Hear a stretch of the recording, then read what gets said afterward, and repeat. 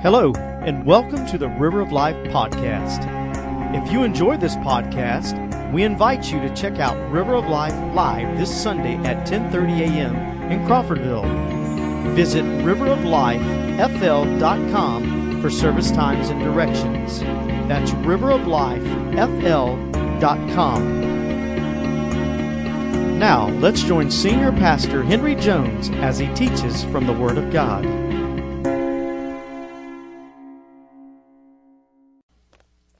And that's what we are praying for, longing for, and seeking for. I would like at this time to invite all the men of the church who will join me to come as we bow down before the Lord at the altar together. I think there is something very special when men take leadership, when men take a stand, when men of God are unashamed of their faith, and they are unashamed to bow down before their God. I say this all the time. Thank God for the godly women who have stood in the gap through the years. But I thank God for a church that's strong with men who love the Lord and are willing to humble themselves down before a holy God. Hallelujah. Hallelujah. Hallelujah. Hallelujah. Father, in the name of Jesus, Lord, we bow down before you as humbly as we know how. You are the Lord God of all flesh, and there are no other gods except you. You and you alone are the creator of the universe. And Father, we thank you that you have made provision for us through the blood of your dear Son to come right into your presence, to come into the Holy of Holies. And Father, today we bow before you. We ask you, Lord, to hear our cry. We pray, Lord, for your presence. We pray for an experience of your goodness. We pray that you will open the heavens above us this very day. We pray that this place will be filled with the atmosphere of the Holy One of Israel. Father, we ask now that you will not only bless this service, but bless every family represented here today, and bless every family in this fellowship. We seek your blessings. Lord, we know that if we gain the whole world and lose our souls, we've gained nothing. And so, Father, we desire you, and we ask for you to bless us this day.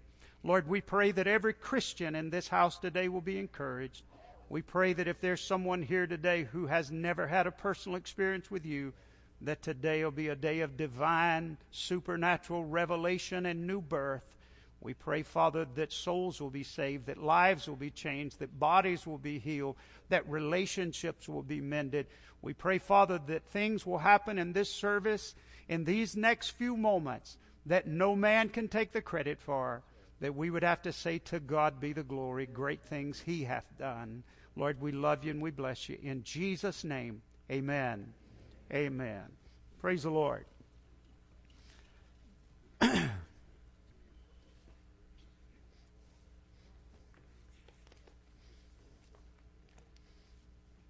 I always get tickled when we do this, because if you pray very long, there's a lot of moaning and groaning up at the altar when these guys are getting up.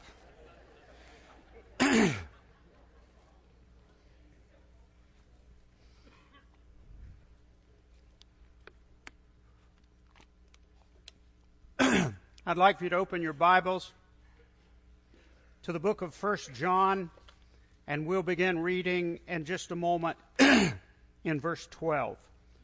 1 John chapter 2, verse 12.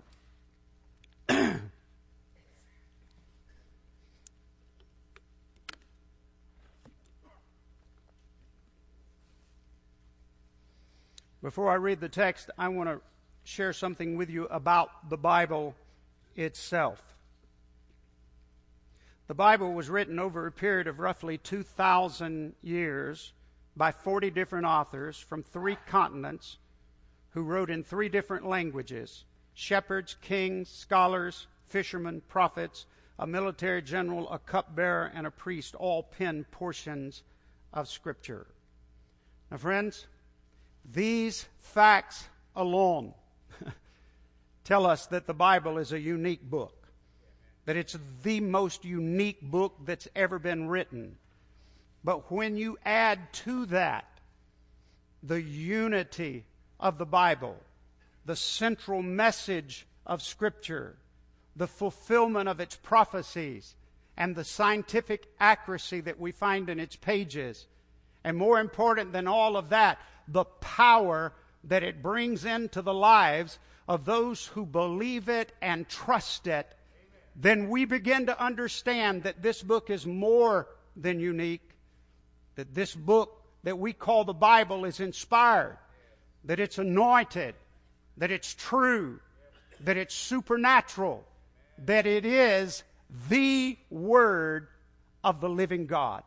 That's what we know about Scripture.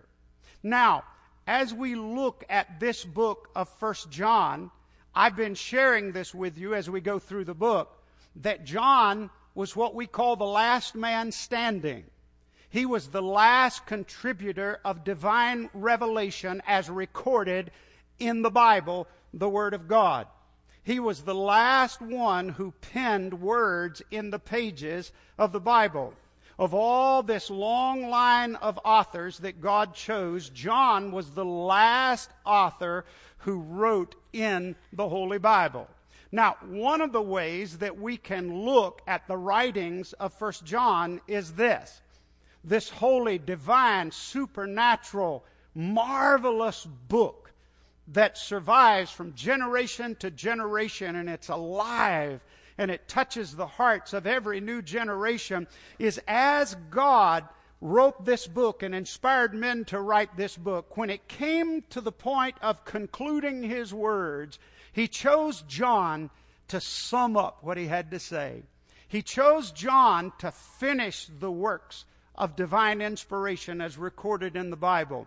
So when you and I are reading the book of 1 John, 2 John, 3 John, the book of Revelation, we're actually reading the last words that were written by a man placed in the Bible. Now we know he was inspired by the Holy Spirit. But when we study these writings of 1 John, we know that we're reading what God had to say, his final comments to us as mankind. The last time I preached 2 weeks ago, we looked at the fact that John said the love of God is important. You have to have the love of God. If you don't have the love of God, God wanted us to understand that he has shed his love abroad in our hearts. He has poured his love out in our hearts. There's a lot of phony, fake, superficial Christianity in the world today, but God wanted us to know that real, genuine Christianity is full of the agape, supernatural love of God that's not of this world. I love this about Christianity. I do. I love this.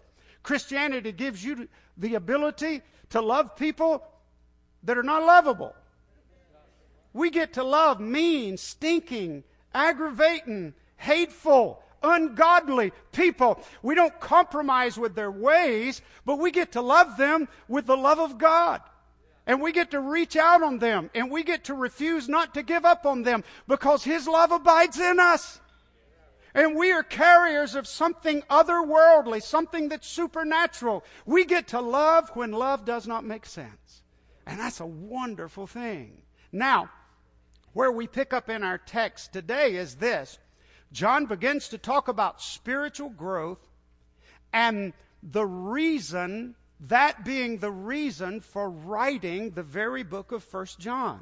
One of the things I love about John's writing is John is one of those preachers who doesn't just tell you what he has to tell you, but he tells you why he's about to tell you what he's about to tell you. Have you ever heard a preacher like that? I'm going to tell you this, but I want you to know why I'm about to tell you this, and that's John. So John says, I want to talk to you about spiritual growth, and he lets us know that that is the very reason he's actually writing this book. We'll pick up in verse 12. You follow along, and then we'll break it down. I write to you, little children. See, he's saying why I'm writing to you. I write to you, little children, because your sins are forgiven you for his name's sake. I write to you, fathers, because you have known him who is from the beginning. I write to you young men because you have overcome the wicked one. I write to you little children because you have known the Father. I've written unto you fathers because you have known him who is from the beginning. I have written unto you young men because you are strong and the word of God abides in you. And you have overcome the wicked one. Do not love the world or the things that are in the world. If anyone loves the world, the love of the Father is not in him. For all that is in the world, the lust of the flesh, the lust of the eyes, and the pride of life, is not of the Father, but is of the world. And the world is passing away, and the lust of it, but he who does the will of God abides forever. Now, the first thing I want to share with you about this passage of Scripture is this, that through the ages, the scholars and the theologians have debated the style of this text. If you read it carefully, you will recognize that it doesn't sound a lot like the rest of the New Testament. It sounds a little more like the wisdom literature of the Old Testament, perhaps the book of Proverbs. I write unto you little children. I write unto you fathers. I write unto you young men. And then he goes through that list again. It has a poetic sound and flow to it that you don't find elsewhere in the New Testament. And so they've debated the style and why John wrote that way. And then there are all kinds of ideas about why he says, I write unto you little children. I write unto you fathers. I write unto you young men. And then he repeats that. And by the way, this adds to the confusion a little bit. If you keep reading in the book of 1 John, what you'll find out is later on, he calls them all little children. He says, I write unto you little children, and then he'll just talk. Now, John was very old. He was perhaps in his 90s, and it was very endearing, and that's just the way he wrote. I write unto you little children. Well, I don't have the wisdom or the ability to discuss the style of the text, but I can tell you this morning, friends, that the content of the text I just shared with you is amazing, and it is endearing, and it has a sense of love and compassion and care that will warm your heart. Here, this aged apostle, this last apostle of the Lord Jesus Christ, is showing a great deal of love and compassion for those who were under his charge. Listen again and see if you don't agree with me. I write unto you because your sins have been forgiven you for his name's sake. I write unto you because you know the eternal one. You know the one who is from the beginning. I write unto you because you have overcome the wicked one. I write unto you because you are strong in the faith. And I write unto you because the word of God abides in you. Now, I don't know about you, but when I read that, I get all pumped up. I want to say, wow, wow, wow. That's encouraging. Those are definitely encouraging words. You see, the Holy Spirit was speaking through John to the early church, and I might say also to us, to you and me. It was written for our teaching and admonition also. The Holy Spirit was writing through John to the early church to reaffirm the very foundation of their faith. The Holy Spirit wanted to encourage them at the beginning and the foundation of their faith for the purpose of imparting unto them greater truth so that they could build on that foundation. John was building them up so he could build them up. Now, that's a very important statement, and I hope you will not forget this portion of the message. John was not beating them up so he could build them up. Sometimes we get it all confused. When I first started preaching a long time ago, I'm glad I don't hear much of this anymore. But when I started preaching a long time ago, people would say, "Preacher, if you don't get on my toes, if you don't stomp on my toes and hurt me a little bit, it's not good preaching." Really? Is that what you signed up for? Come to River of Life. We'll beat you up. And that's the way you'll know the anointing of the Lord is on us, because we beat you up and stomp on your toes and make you feel bad and make you feel guilty. No, friends, I don't hear that much anymore. And I'm glad John didn't beat them up so he could build them up. He was building them up so he could build them up even greater. So he could speak life into them. I tell you today, friends, and if you've never thought about this, you need to think about it. You can use the truth the wrong way.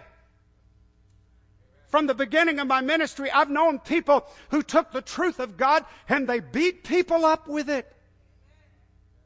They didn't care what happened and how it affected people. They beat them up with it. And friends, I want you to know, that's counterproductive. You can't beat people up and then build them up. It doesn't work. It's counterproductive. Now let me tell you who can do that. God. God can beat you up and then build you up. The Holy Spirit can tear you down, melt your heart, break your heart, and then at the same time lovingly heal and bind up your broken heart. The Holy Spirit can do that, but God has not called us to beat people up and to be mean-spirited and to be hateful and to hurt them and to whip them with the truth of God. That's not our business. Let me tell you something. The Apostle Paul said this. The Apostle Paul said, I become all things to all men, that I might by all means win some. Paul didn't go around beating people up with the truth and alienating people and condemning people.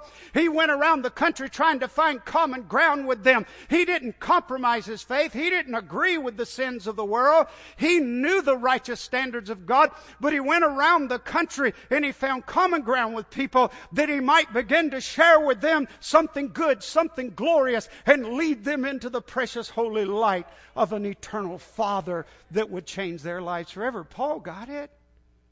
I'm telling you, please listen to me. When you build people up, you give them an ear to hear. When you tear people down, you alienate yourself from people. You alienate yourself from people. And you got to be careful when you do that. Now, back to our text. What if you had not heard me preaching this message today? What if when you walked in the building, what if somebody had walked up to you and said, I've got something I want to tell you. I've got a message for you. It's a message from God. And this message is going to straighten you out. And then the person says, but before I give you this message, God wanted me to tell you why He's delivering this message to you. And this is why God is delivering this message to you. The Holy Spirit says your sins have been forgiven for His name's sake. The Holy Spirit says you know the Eternal One. You've met the Father through His Son. The Holy Spirit says you are an overcomer. You have already overcome the wicked one. The Holy Spirit says you have eternal, anointed, Holy Ghost strength abiding in you. And the Holy Spirit says the Word of God is abiding in you. And now I'm ready to tell you what God sent me to tell you. Boy, that'd get your attention, wouldn't it? Wouldn't that wake you up? Man, I don't know about you, but if somebody walked up to me and said that to me, I'd say, bring it on, man. I'm ready. I got ears to hear. I want to hear every word you got to say. Oh, because that's how the Spirit moves, friends. And that was what was going on here. Now, child of God, are you ready? I'm getting ready to encourage you. Right out of this text, I'm going to encourage you. I'm going to share something with you that I hope will get you excited. Do it. Stop talking about it and do it, right? I'm with you. I'm there. All right, here it is. What we read in verses 12 through 14 is not a description of Christian maturity. It describes the beginning of our faith Everything I've just shared with you is true of a person at the moment they get saved. Follow with me. See if you don't agree. At the moment you get saved, your sins are forgiven for His name's sake. Amen? At the moment you get saved, you meet the Eternal One. You meet Jesus Christ, the one who was with the Father from the beginning, right? At the moment you get saved, you become an overcomer, right? You don't have to wait 6 months, do you?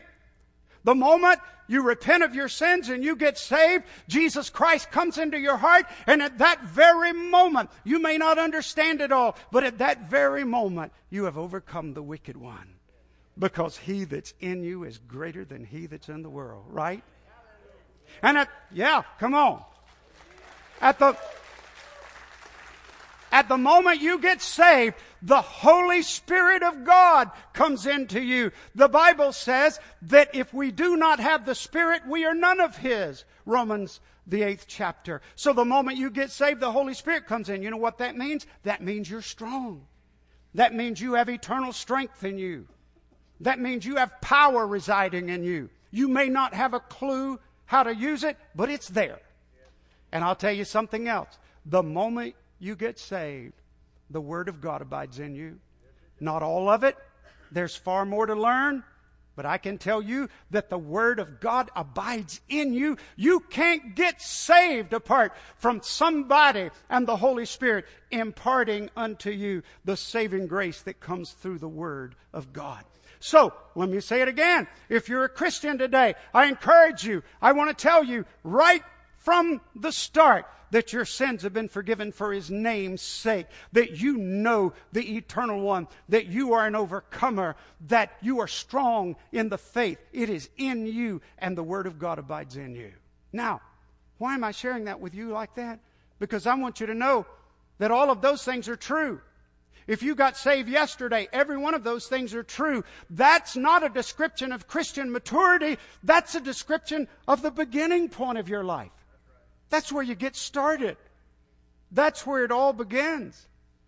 Now, what John does, and the reason I read this whole passage of Scripture is what John does, is he says, I'm writing unto you because all these things are true. Now, look at verse 15. He says, now, do not love the world or the things that are in the world. Now, by the way, if that was a description of Christian maturity, this verse wouldn't even make sense, would it? But he says, all these things are true of you. Now that you know they're true, do not love the world, neither the things that are in the world. If anyone loves the world, the love of the Father is not in him. For all that is in the world, the lust of the flesh, the lust of the eye, and the pride of life is not of the Father, but is of the world. And the world is passing away, and the lust of it, but he who does the will of God abides forever. You see, do you understand what John's saying? John's saying all this stuff is true of you. Now, it's time for you to take the first step of Christian growth. And that first real step of Christian growth, after you become aware that your sins are forgiven, that you know the Father, that Jesus lives in your heart, that you're an overcomer, that the Word of God is in you and you have the strength to do it. The first thing you do is you take a step in this direction, and here's the step. My heart no longer belongs to the world. My heart does not belong to this world. Is passing away, and the things of this world. The first step you take in spiritual growth is this, and that is that my heart belongs to the Savior. My heart belongs to the Lord. I'm going to tell you, friends, you can't bypass this. If you do, John basically says, if you love the world, the love of the Father is not in you. You can't bypass this. First step, spiritual growth. Once these things are true, is your heart belongs to God. You give your heart to God. By the way, Paul said to the Colossian church almost exactly the same thing. You remember? Set your affection on things above, not on things on the earth. Oh, John is saying, now you're ready. Now that all of these things are true. Now you're ready to grow in grace. Now you're ready to grow up in the faith. Now you're ready to take that step and say, I don't love the world anymore. I live in the world. It's not even wrong to enjoy the world. But this world becomes secondary to us. Our hearts now belong to God. Our affection is on those things above. We love the Lord. I want to take just a moment to talk to you about spiritual growth. And I want to tell you what spiritual growth is not. I hope you'll listen carefully. Spiritual growth is not claiming to be spiritually mature. There are people everywhere who claim to be spiritually mature who are not. That is not spiritual growth. Worldly success does not equal growth and maturity. You may look around you and you may see somebody in this church and they're far more successful in the things of the world, and you think, man, God's blessing them. And I'm telling you, friends, they must really be walking. That's not true. Affluence and education certainly does not. Success in the ranks of the church and Christianity does not equal growth. A powerful spiritual experience does not equal growth and maturity. Now, I don't know about you, but I love those powerful spiritual experiences. I love those times when I'm impacted by the power and the glory of God, but there is no experience that you're ever going to have that will catapult you into spiritual growth. You have to grow in the Lord. So I'm not saying spiritual experiences are wrong, but don't ever equate a spiritual experience with growth. There's something more than that. Being a Christian a long time does not equal spiritual growth. There are people who gave their hearts to the Lord 50 years ago and they're still babes in Christ. They haven't grown a bit. Knowledge of the Bible and the ability to quote it, teach it, and preach it does not equal spiritual growth. Being a great Christian singer doesn't equal Christian growth. And having great talent doesn't equal Christian growth. I was hesitant to share what I'm about to share with you because I want to encourage you today. We talked about that a moment ago, and I'm afraid this may discourage you, but I prayed about it, and I feel like I have to share this with you. 1,500 pastors leave the ministry for good each month, citing burnout and contention in their churches. 1,500 preachers in America leave the ministry every month for good. Now, that doesn't line up with Scripture, does it? The Bible says the gifts and the calling of God are without repentance. God calls you, He doesn't uncall you. Something's wrong. I maintain my argument that when God calls you, if you abandon that call, something's wrong. You miss some steps of spiritual growth along the way. Yes? 80% of pastors and 84% of pastors' spouses are discouraged in their roles. 80% of pastors are discouraged? Friends, if that's true, the next time you get discouraged, call somebody other than a pastor.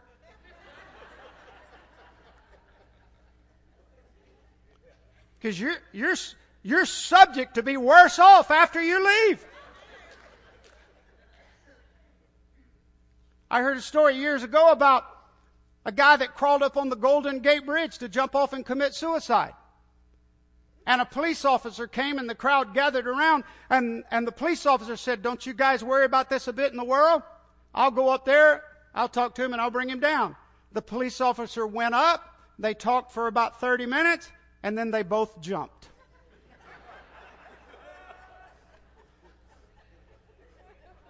If you're discouraged, there's an 8 out of 10 chance that the pastor you call and go sit down with is more discouraged than you are.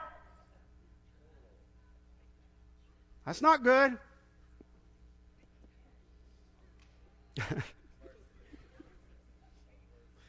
By the way, just so you know, I am not discouraged.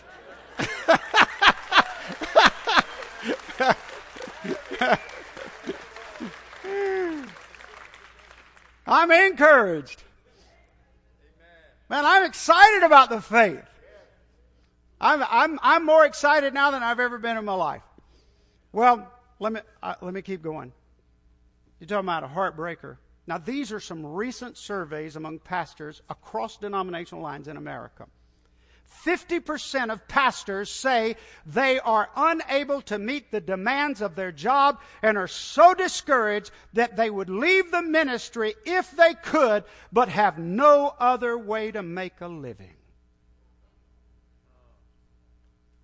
Half of the preachers standing in the pulpits of America today would leave if they could find some other way to make a living. God help those churches. How sad. I'm trying to drive home the point to you that because a man stands in front of a congregation and preaches, or because somebody teaches a Bible study class, that doesn't mean they're spiritually mature. It means they just know how to get up and preach. That's all that means. It doesn't mean they're mature. Let me read this to you. Ministry does not produce maturity. It does not produce growth in grace. Intimacy produces growth and maturity. One more time. Intimacy. Not ministry. Intimacy produces growth and maturity. An intimate relationship with the Lord is what produces growth, and then ministry can flow out of that. Take away the intimacy and the ministry becomes cold, just a job we do, a professional service. It becomes a performance.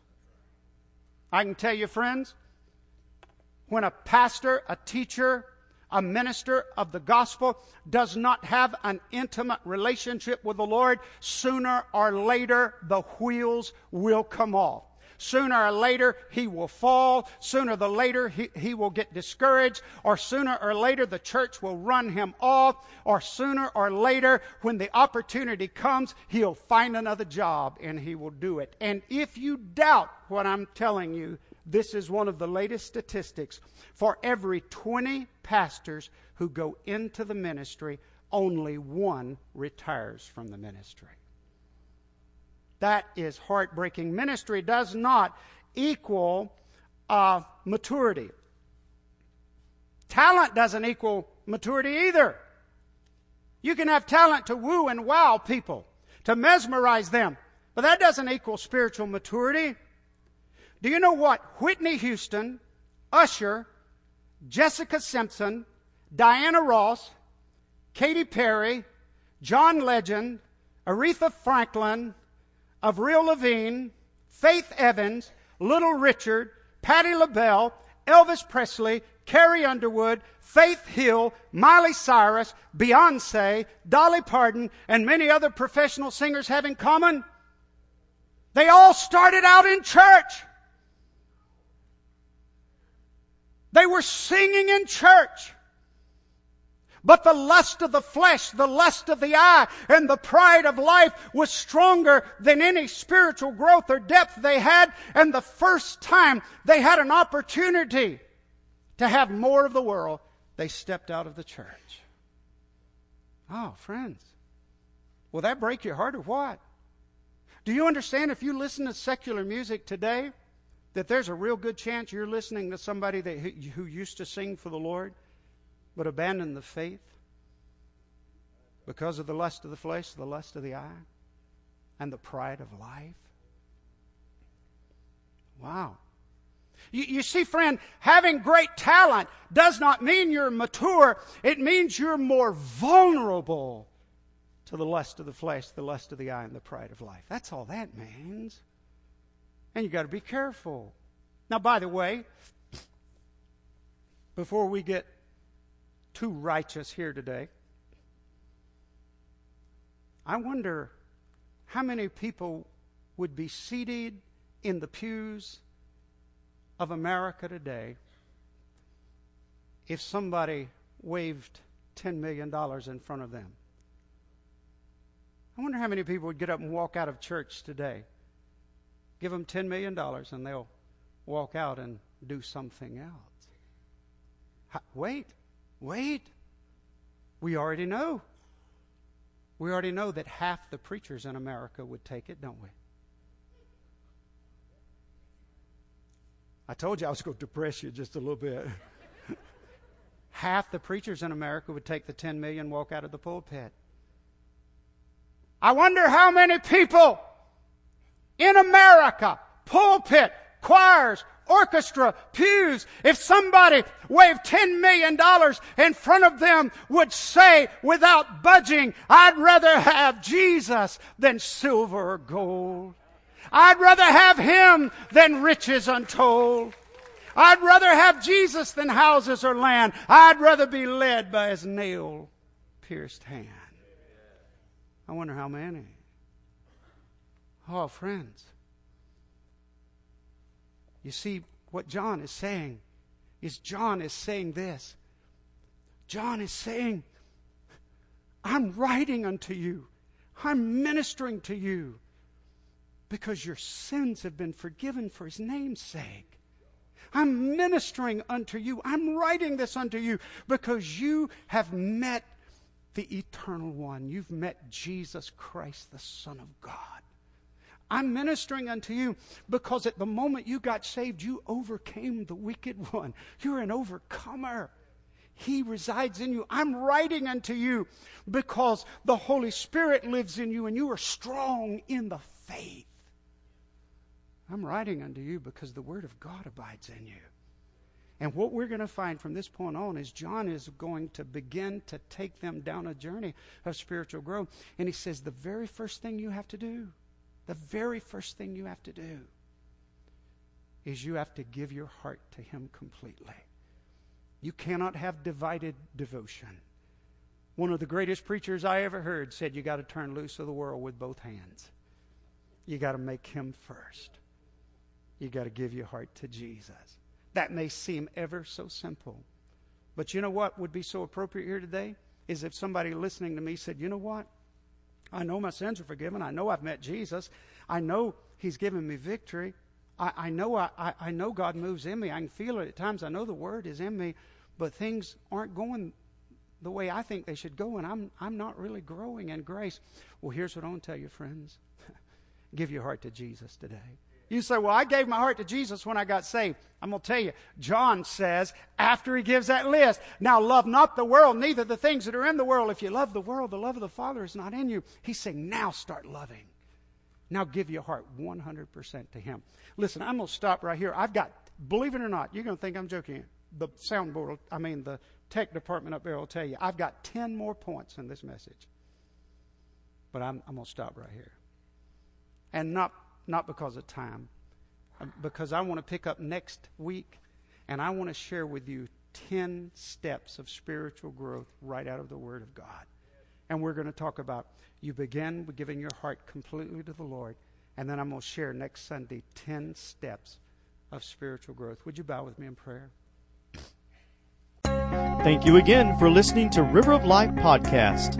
If this message has touched you today, or if you need somebody to pray with you, please let us know.